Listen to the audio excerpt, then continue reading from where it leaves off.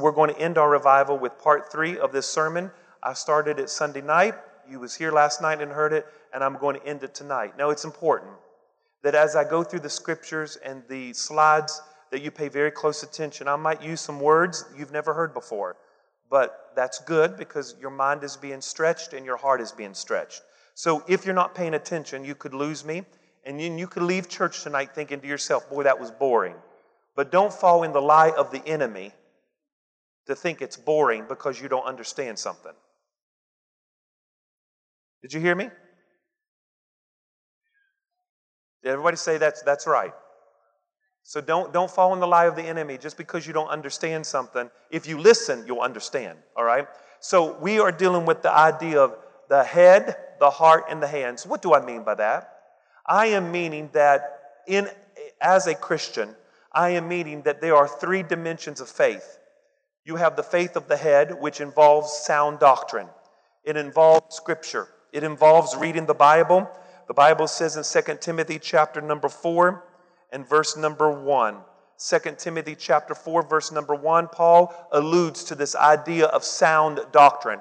Everybody shout the head, the head. Everybody shout the head. When I speak of the head, I'm talking about doctrine, the Bible, scripture. He says, I charge you therefore before God and the Lord Jesus Christ, who appeared before the living and the dead at the appearing of his appearing and his kingdom. He says, verse number 2, preach the word. Be ready in season and out of season. Convince, rebuke, exhort with all long suffering and teaching. He goes on to say, for the time will come that people will not endure sound doctrine. If you believe that we're living in that age, say amen.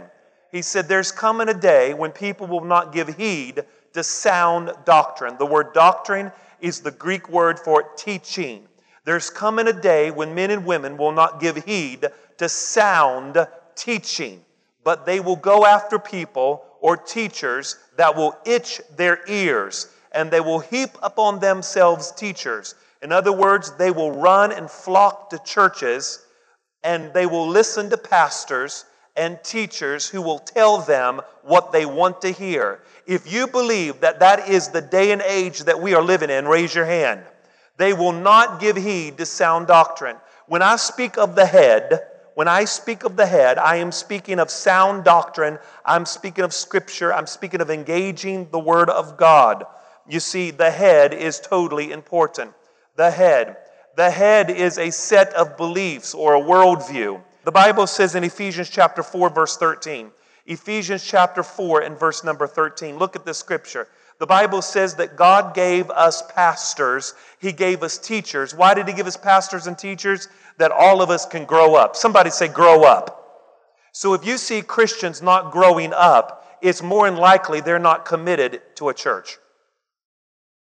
They're not committed to a pastor. They hop and jump and skip and all that places. He says you have to have, verse 12, He's given pastors, teachers, apostles to us for the equipping of the saints, for the work of the ministry, so that we're all edified. The reason we have pastors and teachers, prophets and evangelists, is that we can be equipped and mature and grow up in the faith.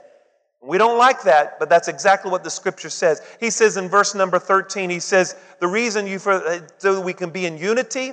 He says in verse number 14, he says, so that you will not be like children anymore, tossed to and fro, carried about by every wind of doctrine. So there is a right doctrine to believe. And you've got to engage your mind. Jesus said, you've got to love the Lord your God with all your heart, your soul, and your mind. Somebody say mind, mind, mind. When I speak of the heart, I'm talking about affections and passions. I'm talking about spiritual experiences. Affections and passions and experiences. You see, the Bible says in Ephesians chapter 3 and verse number 16, Ephesians 3 and verse number 16, the Apostle Paul was very clear about the heart. You see, you've got to have a heart religion. You can't just have a head religion. You've got to have a heart religion. He says in Ephesians chapter 3, verse number 16, he says that He would grant you, according to the riches of His glory, that you be strengthened through His Spirit in the inner man. In other words, the inner man is the heart. Verse number 17, he says, what's going to happen? He says that Christ may dwell in your hearts through faith. that you may be rooted and grounded in love. You see, so it's more than head knowledge.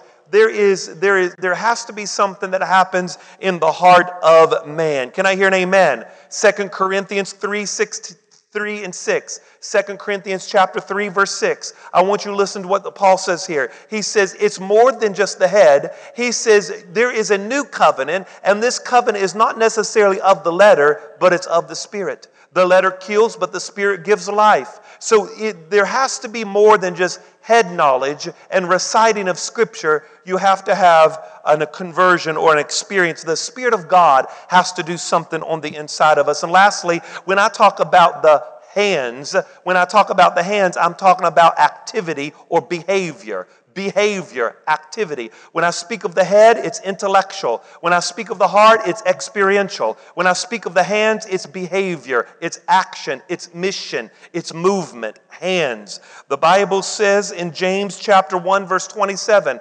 James 1 and 27, he said it very clear here.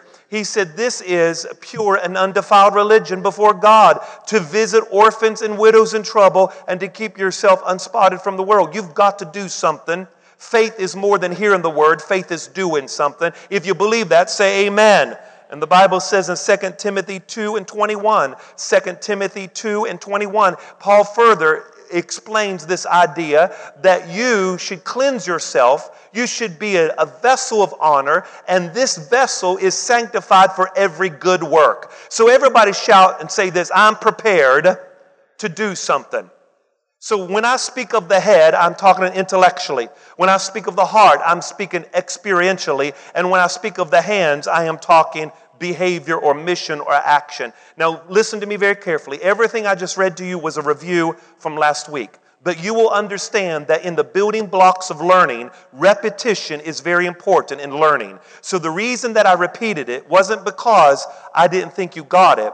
I'm repeating it again because I think it's a building block in our learning. So it's important that we understand communication is more than what's being said. Communication is understanding. It's understanding what's being said. That is why Jesus spoke in parables. He wasn't trying to degrade people's intelligence. He understood that communication is more than what's being said. Communication is what's being understood. So he talked in parables and took a story with a heavenly meaning and put it alongside of an earthly story because he wanted them to understand a spiritual reality. So listen to me. There are some churches that's probably more heart.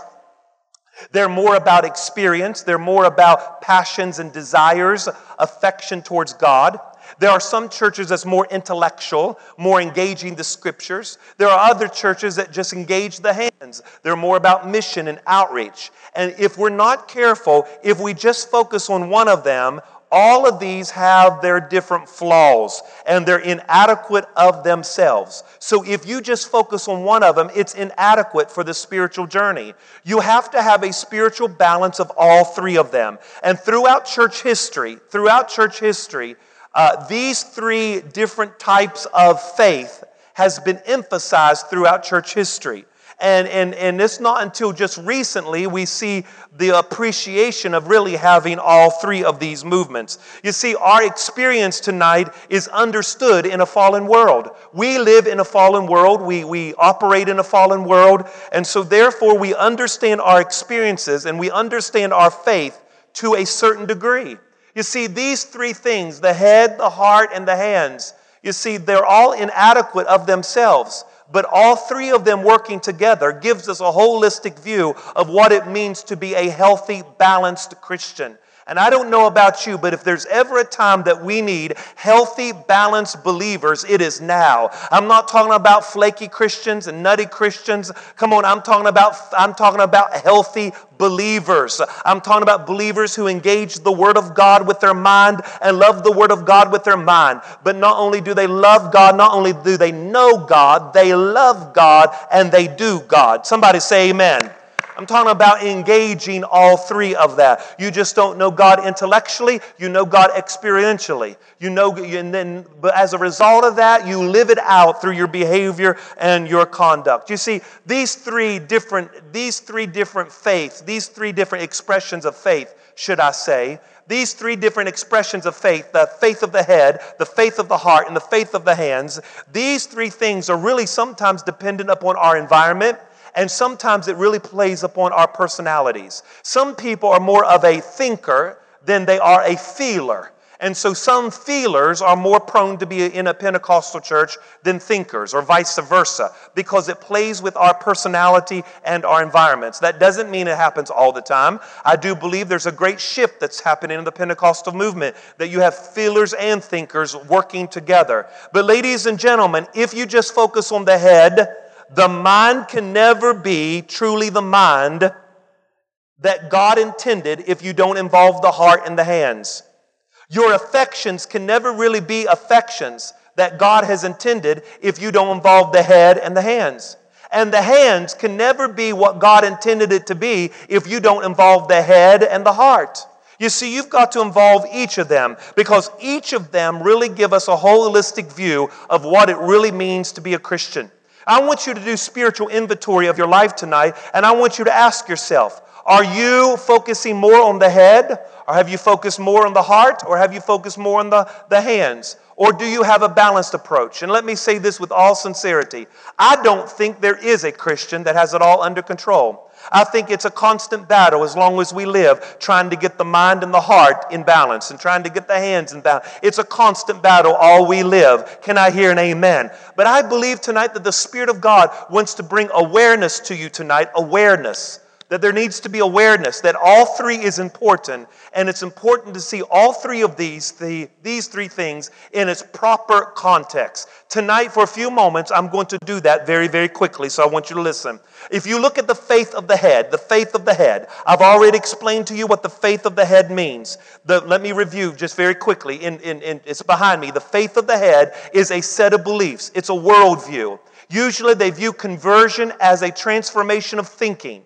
The Christian life is growth in knowledge. It's more about the mastery of knowledge. It's more about the mastery of Scripture. You see, some churches have Bible quizzing. Some churches teach their children the faith and the doctrine of the Bible. You recite things. You memorize things. You can defend your faith. You know what the 16 fundamental truths of the Assemblies of God is. You can name them one right after another. You are very well versed in what it means to be a Christian. You are a credo Christian. You understand what you believe. And in this faith of the head, this sect of faith, this expression of faith is all about knowledge. It's about, and conversion to this expression of faith is really the transformation of thinking, because they seem to think that when you are transformed in your thinking, then your heart would be transformed, and then your actions or behavior will be transformed as well. You see, ladies and gentlemen, this is very vital to our understanding of what it really means to be a Christian. This is important. And it does have a very important part in Christianity. You see, the mind is the center of all of our personality. The mind is the center of our thinking. The mind is the essence of who we are. And if you have your thinking straight about God and the Bible and your beliefs, it's very possible, according to these people, that your heart will become right and your actions become right because your mind is right. You see, John Maxwell tells us a story where he was walking through China one day, and as he was walking through China with one of the pastors, he walked by and saw a tattoo studio. And at the tattoo studio, a man was getting something tattooed on his left arm. And on his left arm, the tattoo artist put "Born to Lose." Born to lose. John Maxwell scratched his head and looked at the man and said, "Why in the world would you have something tattooed on your arm like that, born to lose?" The man in broken English said, "Sir, before tattoo here, tattoo here." You see, this is the faith of the head. We're tattooed here before we change our emotions, before we change what we do in our behavior. Conversion is a matter of a transformation of thinking. They do not deny the feelings. They do not deny mission and behavior. They also think that's very, very important. But their key is it all starts in the mind. It starts in the mind. You see, there has been a strong battle. You see, these people think that church worship seems to focus on more of understanding God. Understanding God. Not feeling God, but understanding God. If you go to a Presbyterian church, they more have this thinking, they more have this train of thinking. Their hymns tells a story.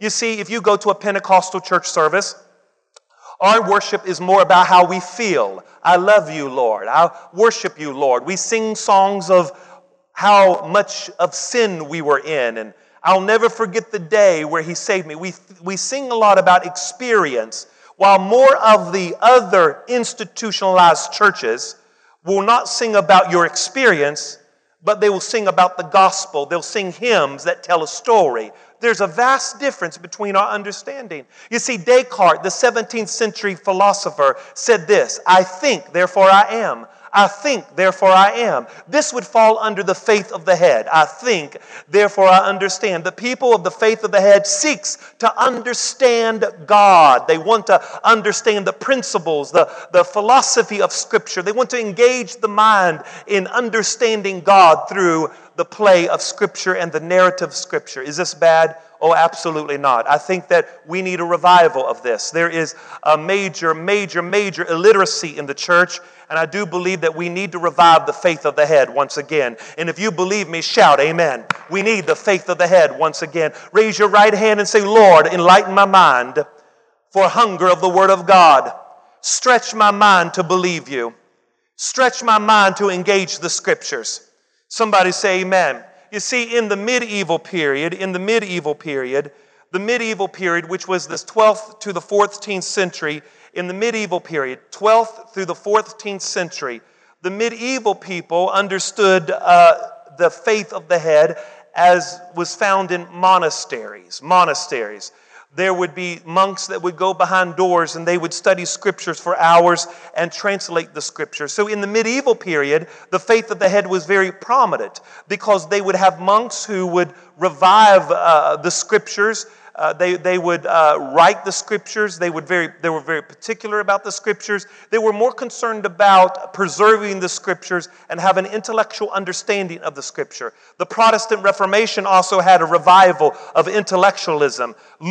After Luther and his reformers, Calvin and such, they begin to understand that they need a creedal religion. They needed to understand that they need their doctrine correct. They need to know the sacraments were correct. They had to understand, because they had been controlled so much by the Roman Church and their interpretation. The Protestant Reformation in the 16th century wanted to make sure they interpret Scripture right. And that's why you got all these churches, Baptist, Methodist, Presbyterian, Anglican. You have all these churches because everybody broke off from the Roman Church, started reading the Bible, and understood that maybe we were interpreting the Bible wrong for all these years. So there was a revival of intellectualism, getting the Scriptures right, understanding what it meant. Now, there was, in the 19th century, it's modernism. And what was modernism? Modernism was simply this. They wanted to take the Bible and they wanted to put it beside philosophy and science and kind of merge them both together. The big debate about evolution. Is the world 6,000 years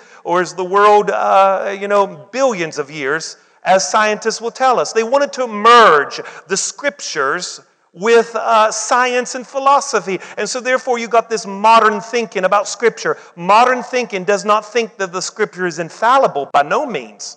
It's a narrative of God's story. And then you have fundamentalism that got aggravated at modernism. Fundamentalism says, listen, let's get back to the Bible. The Bible is the Bible. It's the inerrant Word of God. They believe the Bible from front to cover. They rejected modernism. They said, no, the world is 6,000 years old. They rejected anything that science had to offer. They said, you got to accept the Bible by faith. It was modernism. Usually, theologians in fundamentalism didn't care anything about having their heart warmed. They didn't care anything about missions, although they may agree with it. But the criteria of being a theologian in the fundamentalist department was reason. You had to reason intellectually the Scriptures. You had to debate the Scriptures, you see. And so you have all down through the centuries, you have people using the faith of the head to understand the Scriptures because they understood the Scriptures hold great value, great value. Now we go to the faith of the heart, the faith of the heart. Listen to me, ladies and gentlemen, this is very important, the faith of the heart. You see, in this department, Christianity was seen as in terms of passions and affections. Passion and affections. Faith was understood as an inward, mystical, emotional experience with the living God. Faith was emotional. It was an encounter of the living God. It was something that happened on the inside of you. And I would probably tell you that most of you tonight have experienced this. You are aware of this, that faith was an inward, mystical, emotional thing. You couldn't define it by Scripture. And matter of fact, maybe you couldn't even find it in Scripture, but you knew it was real. You had an experience with the Lord. And I grew up, obviously, under this banner, so to speak. It was very powerful. People would give testimonies about what God did in them and through them. Some of them was uneducated, didn't know how to explain it. But it was this mystical, emotional experience that they had with God Almighty. You see, Christian growth in this department was perceived as intimacy or an increasing awareness of God's presence. So in this faith of the heart, they define your growth as increasing awareness of God's presence and releasing the power of God within you. Boy, doesn't that speak the language of Pentecostals? We always want the power of God to be released in us. And we think we're growing if somebody gets healed when we lay hands on them. We think that we're a spiritual Christian if we do some sort of miracle or speak in tongues, because we think spiritual growth is releasing the power of God within us. And we're aware of God's presence. That's their view. That's how they look at this faith of the heart. You see, these people, the faith of the heart, they don't read the Bible to understand the Bible. It's not about understanding the Bible. And that is why in Pentecostal church services and Pentecostal faith and practice, Bible study is very low attended. Because people don't want to read the Bible to understand it. They read the Bible because they want their heart to be warmed by God and they want to be moved by God. They don't seek to understand the Bible, because if they understand the Bible, they might have to change some of their behavior. So it's more based upon my heart was moved by God. A prime example was the 17th century revivalist, John Wesley. John Wesley wrote in his journal, "I became strangely warm." It is the hallmark of the Methodist movement. He started this holiness movement, bigger than the Industrial Revolution combined, history tells us. It spread across Europe, spread across America, preaching scriptural holiness, that you are justified, sanctified, and glorified. These people wanted to be justified, not only justified, but they wanted a definite experience with God Almighty, and they prayed to be sanctified. But the problem was, when they prayed for sanctification, some of them started speaking in tongues, and that's where you get the Pentecostal. Somebody say amen. They wanted God. It was this mystical encounter with the God Almighty. They want their heart to be warmed. I find myself doing this sometimes, reading Scripture because I want to come in tune with God. I want to become one with God. It's almost a medieval picture of the Roman church in medieval period, where they would take the chalice and the bread and drink the juice and the bread because they wanted to become one with God. One with God. The Roman church. Roman in the medieval period, very mystical, because they believed the bread and the juice turned into the body and the blood of Jesus, and they would have incense and altar boys. The church mass was very mystical in nature, and the penitent sinner would come before the priest, partake of juice and bread, and as they partook of juice and bread, they believed they were forgiven of their sins. Very mystical in nature, but they wanted to become one with God. The Roman church didn't understand the Bible. That's why Martin Luther read the Bible and said you're justified by faith alone. They didn't read the Bible. It was all about trying to get to God. So you drank the chalice and eat the bread to try to get one with God. And so this idea of the faith of the heart, you don't read Scripture to understand it. You read it because you want your heart to be moved by God and warmed by God. And the interpretation of the Bible is not necessarily the ancient practices of the church. It's not hermeneutical. By no means. We throw that out the window. We read the Bible and we interpret it by the way we feel. We use words such as, I felt directed by the Lord. I felt prompted by the Lord. I read this and this is what it means to me. Forget how the church ancient used to practice interpretation. We read the Bible and say to ourselves, this is what it means to us. And that is why you've got crazy Christians that won't go to church and crazy Christians that splitting off and making another church, is because really they're all about the heart, and really they don't engage the mind. Because if you engage the mind and you engage hermeneutical principles, you will find that some of the practices that we do is really, really not scriptural at all. So music and liturgy and sermons and the faith of the heart is not to understand God. It's to move our affections towards God. Just like we did tonight. Pray, believe, seek, repent. Seek the presence of God. That's why music is prolonged. Sometimes in Pentecostal church services, it's estimated that worship services could last 45 minutes to over an hour because of the idea of the theology of the heart, trying to move people so their affections is towards God. Have you ever noticed that in some black churches when preachers preach, the music is behind them, organs are playing, the music, because it moves men and women to respond to the preaching of the word. It moves their heart. Not a seeking to understand Scripture, but a seeking to move you to a heart. Like when I was growing up in church, the preacher would preach so hard, veins popped out of their neck. It would move you so much you'd run to the front and cry and repent of your sin because it moved your heart. I didn't understand everything. I didn't know the 12 doctrines of the church. I didn't know what the divinity of Jesus was. I couldn't quote Scripture, but my heart was moved. My heart was moved because the heart is important. Is it important in Christianity? Of course it is. John Wesley said Methodism is the religion of the heart because he was a part of Anglicanism for years. It was cold orthodoxy. It was dead. Twice plucked up. It was dead. That's why John Wesley had an experience that we've got to get back to the religion of the heart. It's more than dead orthodoxy. It is the religion. It's the feeling. It's your heart being moved. It's the Spirit moving inside of you. I'm giving you these things because I want you to see the differences. I'm giving these things to you not that I can degrade one and lift the other, because the head is no more important than the heart, and the heart is no important than the head, or vice versa. They're all equally important, and they all should be practiced within the church and practiced in the daily believer's life. Somebody say amen. You remember Descartes said, I think, therefore I am. Christians in the heart would say, I feel, therefore I am. I feel, therefore I am. You see, throughout church history, the theology of the heart started with, the early beginnings of the theology of the heart started with mysticism. Mysticism was in the 12th to the 15th century. Mysticism had this idea of the inner searching of a divine presence. And these people in the 12th or 15th century did not have cognitive skill. They didn't have a cognitive process. As a matter of fact, they would abandon any cognitive processes. They would fast for 40 days until they physically couldn't pray anymore.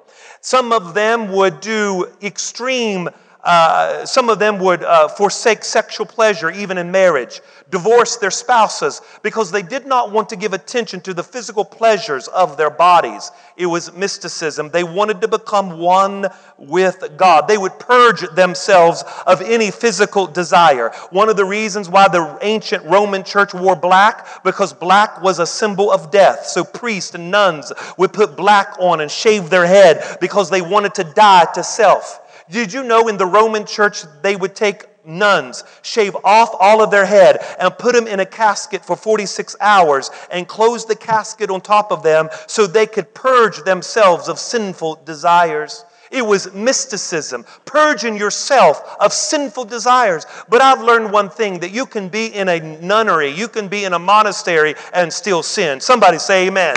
You can be locked up in the jailhouse and still sin, because sin is not necessarily what you do. Sin is innate in all of us. Somebody say amen. So they would purge themselves. It was this idea of becoming one with God. One of the famous people who demonstrated this was a 16th century nun by the name of Saint Teresa of Avila. Saint Teresa of Avila was in Spain, and she was known as the lover of Jesus. She is known as one of the main mystics of the early medieval church. It is said that Saint Teresa of Avila was so mystic that she would pray in front of statues of Jesus and the crucifix for hours.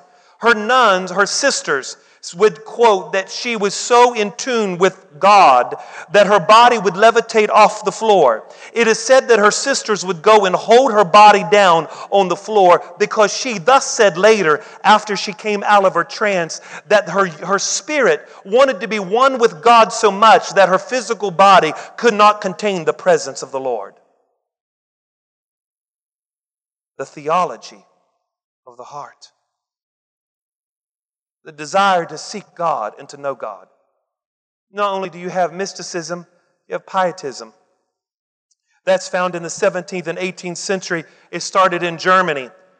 And it was started in Germany because it was a rejection against Luther and his cold orthodoxy. They understood that something was wrong with the Christian church. They were reciting creeds. They could recite the Apostles' Creed or the Nicene Creed. They can go through the liturgy, quote the prayers, and yet there is dead orthodoxy. So in the 17th century, John Wesley was one of those pious believers. Anabaptist movement was a part of that. They rebaptized people because they understood that something was wrong. There's this dead orthodoxy. You see, the pious movement understood that you have to have orthopathy, which was right feelings, orthopraxy, which is right living, and orthodoxy, which is right believing. It's not about just right believing. It's about right living and right feelings. It's all of it together. They believed that right experience would lead to right living, and right living would change the way you think, as opposed to those of the heart, of the mind. They said pietism would say, let God get a hold of their heart first, and then let the knowledge come later. That's why in some of the pious movements, they didn't even have preaching of the Word. They waited on the Spirit to come. They would wait for hours for the Spirit to come to convict the hearts of men and women, even before a sermon was ever preached, because they understood that maybe the Spirit has to get a hold of you first. You see, John Wesley was a big proponent of this. Even though he was very intellectual, he understood that cold orthodoxy does not get the job done. He said, I do not fear that the people called Methodists would ever cease to exist in Europe or America, but what I do fear is that the people called Methodists would deny the power thereof and become a dead sect. That's exactly what's happened today. He would roll over his grave if he found that the movement that he founded is really cold once again. It's dead once again. Dead sermons to dead people, cold orthodoxy. It's not the Methodist Church that he certainly left. You see, pietism stressed personal faith. It's where you get my Savior. Have you accepted Jesus as your Savior? It's the Billy Graham movement. It's come and walk the aisle and raise your hand. The early church didn't do that. The early church didn't have altar services where you had to raise your hand and walk down the front. The early church went outside the walls of the church, converted people, brought them in, and then baptized them. But this movement of raising your hand, I see that hand, God bless that hand. There was this genuine faith in God that I must repent of my sin. They called it crisis conversion. In some of the early pious churches, you couldn't even be a member of the church unless you had a crisis experience. You had to get up and say, listen, my name is so-and-so, and 3 years ago I was a drunk and a whoremonger, and God saved me on September the 3rd, 1776. You had to give an account of the day and the hour that you were saved. If you couldn't remember, you couldn't be a member of their church because it was all about experience. And now the third wave of the theology of the heart started in the turn of the century, the 20th century. It was called Pentecostalism. This was the main proponent of the theology of the heart. And yet, too, Pentecostalism teaches that you can experience God. The Living Bible is not just written words. The Living Bible is actually Jesus Christ, and you can experience Him. This movement was heralded through the faith of certain early believers in the turn of the century that believed that you shouldn't just get sanctified, but that you should have this empowering, this spirit baptism where it baptizes you to go throughout the world and preach the gospel. It wasn't just about speaking in tongues. It was about having an experience to be missional, to preach the gospel around the world. And if we're not doing that, we're not Pentecostal. That was the main thrust of Pentecostalism. But even in that, They had a strong theology of the heart, and that is why right now, we have a major movement called the praise and worship movement. You see, in high church, you didn't have praise and worship leaders. You didn't have that. Now we have praise and worship leaders. We have praise and worship bands. We have drums. Why do we have all that? All of this was designed to move your heart towards God. That's why they had loud music. That's why they had drums. That's why they had guitars. That's why they had all of it. It was to get a hold of your senses and get a hold of your affections and move you. That is why now they dim the lights and do the fog machine, because they're doing everything they can to get a hold of the heart. And I would say this, ladies and gentlemen, that's unbalanced. We need it. There's nothing against the theology of the heart. Boy, we need it. If we ever need it now, we need it now. I've been to a lot of churches, and there is cold orthodoxy sweeping America. If you've ever been in churches like I have, you will testify that cold orthodoxy, preaching a dead letter to dead people, is very common nowadays. We need a revival of the heart. We need personal conviction. We need personal holiness. We need to grow in grace. Pentecostalism was known for this. Pentecostalism started at the grassroots of America. They were shunned at the beginning. They were called holy rollers. They wasn't very educated, but they had an experience with God. Now, according to Philip Jenkins, the Pentecostal movement has over 250 million people right now. And by the year 2025, it will be the largest Christian movement in the world, surpassing almost the Catholic Church. You see, it's growing throughout the world. Why are they growing? Philip Jenkins says that Catholics are leaving their masses. They're leaving their liturgical dead orthodoxy in Latin America and going to the Pentecostal church. The Catholic Church just recently is revamping their Mass to accommodate the Pentecostals because they realize something is missing. You see, in a Catholic church, you have the liturgy of the Word. They preach the Word, so to speak, the liturgy of the Word. They read from the Old Testament, New Testament, Psalms, and the Epistles. They preach a homily. They have the liturgy of the Word. They have the liturgy of the Eucharist. They have communion. That's the hands. But they realize they're missing the theology of the heart. You see, praise and worship is spontaneous, isn't it? Because it's the theology of the heart. You see, it's not. Pentecostalism is called free worship. Free worship. It's not programmed. It's spontaneous. When other churches throughout history was liturgy, it was planned and programmed. And now we have free worship. Lastly, and in closing tonight, we have the faith of the hands. The hands. What do I mean by the hands? I mean, they believe that the essence of Christianity is not the heart. The essence of Christianity is not even the head. The essence of Christianity is what you do with your life. It's the outward expression of divine realities. It's witnessing and service and mission and acts of service. Mother Teresa was one of the greatest proponents of the faith of the hands.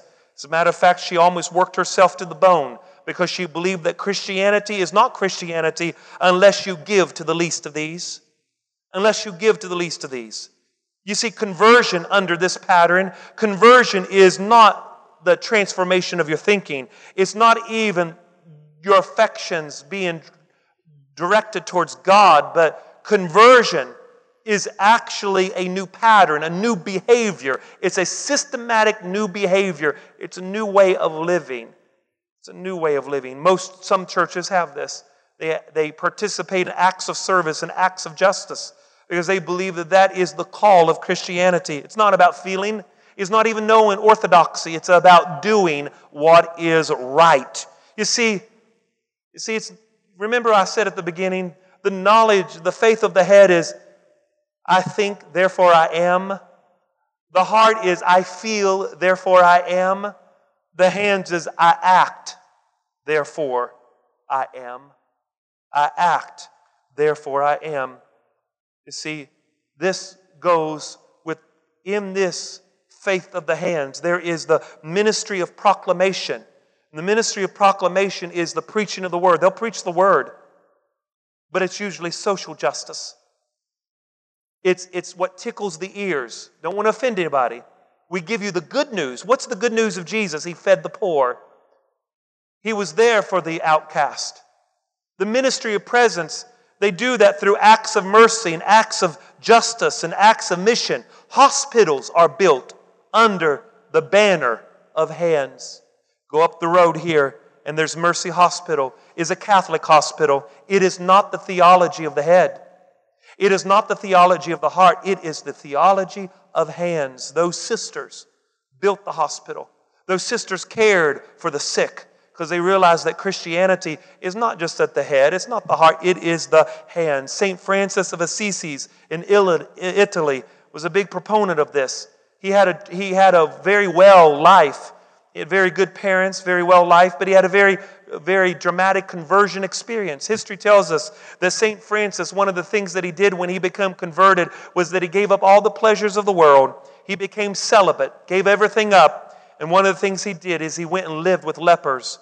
He fed the lepers. He became the least of those. He lived in society. He realized that Christianity is more than intellectual knowledge. It's more than quoting creeds and knowing Bible verses. It's more than a feeling. It is the acts of mercy. It is being that good Samaritan. It's binding up the wounds. It's putting oil and wine. It's not about your prayers that you pray. It's not about the creeds. It's not about the heart. It's about the hands. What are you doing for the Lord? They believe that if you get the hands right, no matter if your heart is wrong, your heart will change because they believe that compassion will change your heart. And as a result of the heart being changed, your mind is renewed. You see, with the theology of the head goes head, heart, hands. The theology of the heart is heart, head, hands. The theology of the hands is the hands, heart, head. What are you saying, Pastor?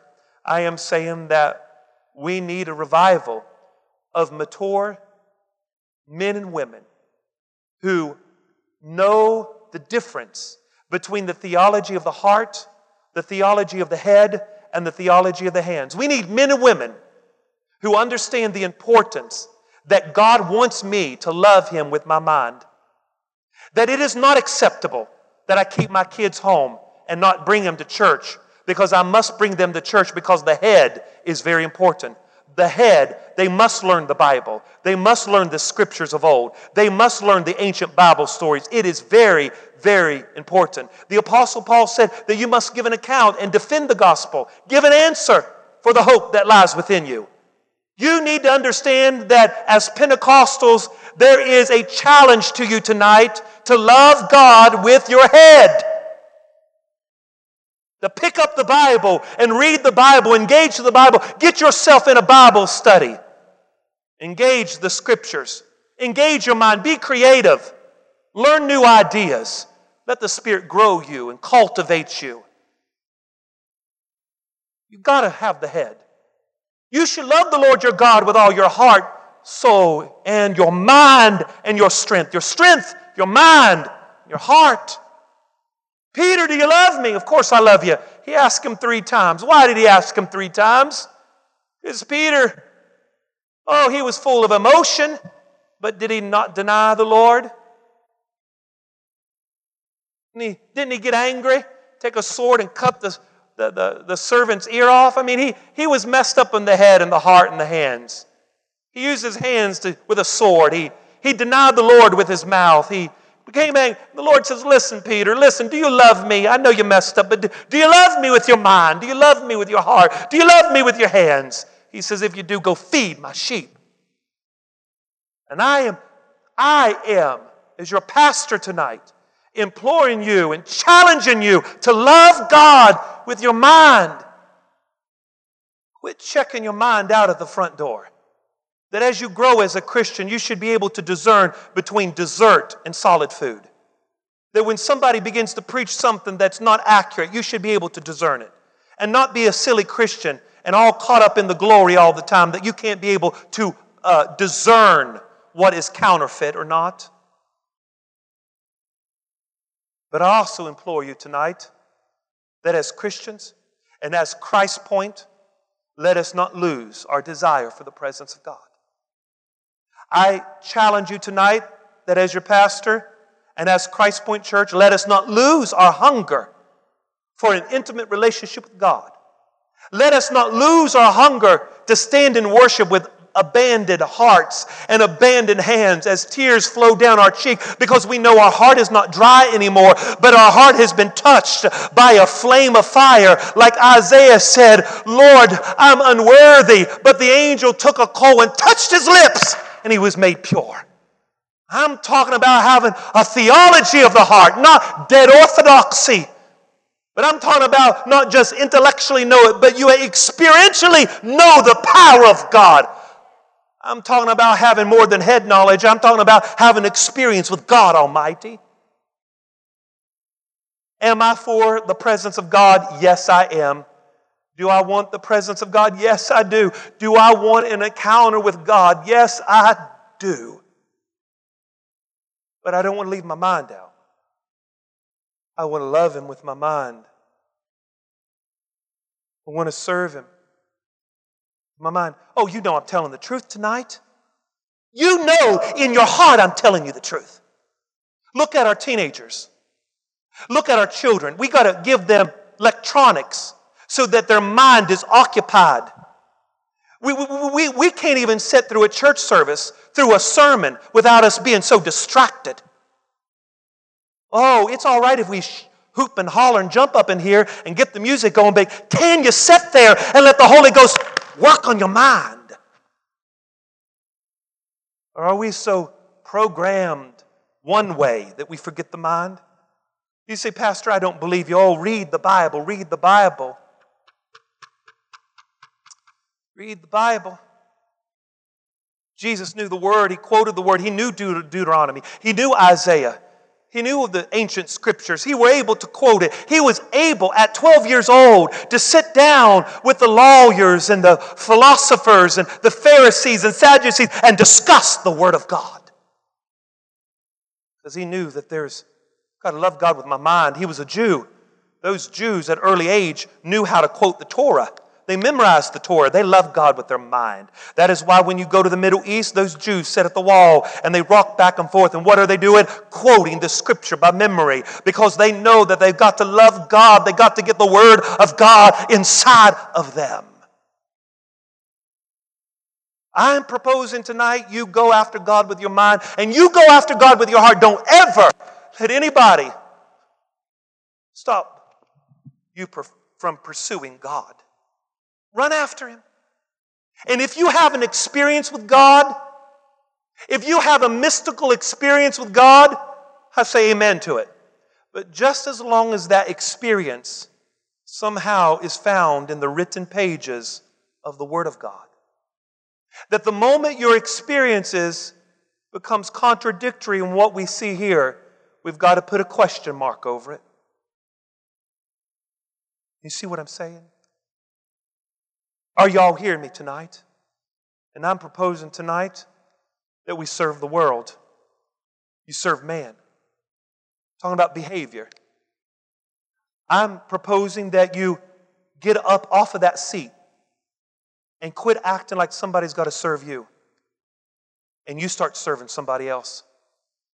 You start being the hands and feet to Jesus. Jesus is not going to come down here. Paul said in Romans 10, he said, he that's there is not going to come down. You can't call him down. You can't bring him up from the grave. He said, what saith this? The word is nigh thee, even in your mouth, that if you should confess the Lord Jesus with your mouth. In other words, Paul said, He's not going to come off the throne. You can't bring Him in here. Because you are the body of Christ. You are His hands and you are His feet. Not just me. If you're comfortable in the theology of the heart and the theology of the hand or the head, and yet we sit in church Sunday after Sunday, you love God, quote Scripture, feel the presence of God, and yet we never feed the poor and never see the widow and we never minister to the community, then there is something wrong with this church. Isn't that the American church? You turn on TV and instantly you can spot them. That's the theology of the heart. That's the theology of the head. John MacArthur is the greatest proponent of the theology of the head. But yet he's cold and dry and very anti-Pentecostal. Joel Osteen is the theology of the heart. Nothing wrong with it. Nothing wrong with the theology of the heart. Nothing wrong with the theology of the head. But I'm proposing to you that you be a holistic Christian. I'm proposing to this church that we seek God, love God with everything that's within us. I don't care if you shout and cry. I just want you to behave right.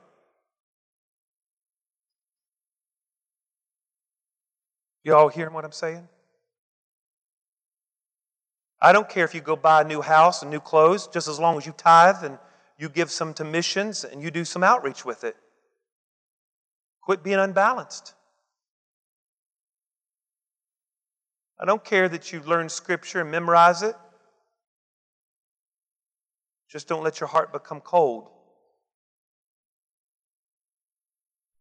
Let's run after Him.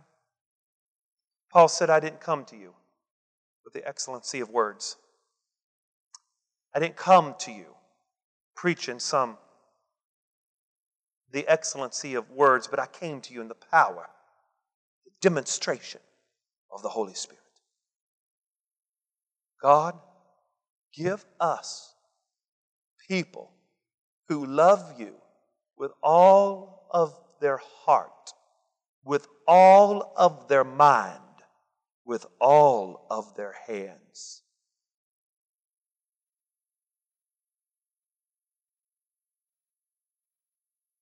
Tonight, this was the word of the Lord to you because I prayed earnestly.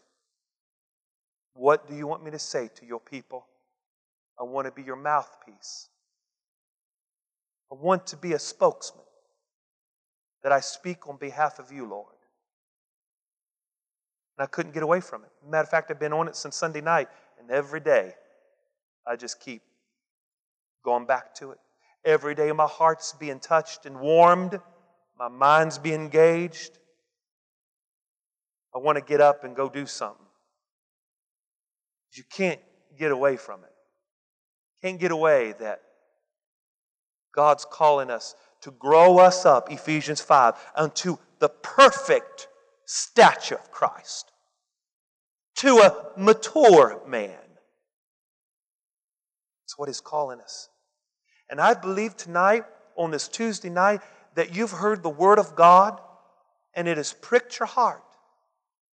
That you've heard the Word of God and the Holy Spirit in your heart is confirming what's been preached. It's not contradicting your mind tonight because you know it's true. And as a result of you hearing the Word tonight, your hands have to go to work. As a result of you hearing the Word tonight, your mind's got to engage the Bible. You're done with low living and Monday living.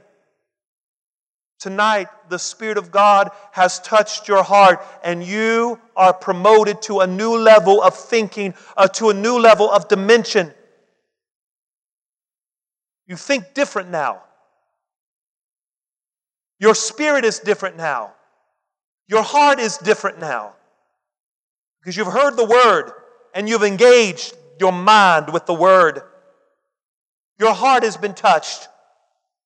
And now every one of us see that if we just focus on one, we're flawed. Because they're all inadequate in themselves. When they all work together, molds us, makes us, develops us into the person of Jesus. Ladies and gentlemen, hallelujah. Do you love the Lord tonight? Can you lift your hands and say, I thank the Lord. He's touched my heart, my mind, my hands.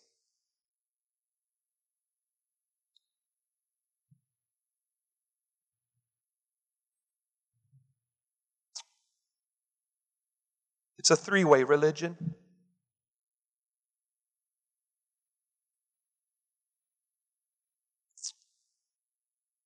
You know why there's three? Look at me. Because it represents the Trinity. The Father, the Son, Holy Spirit.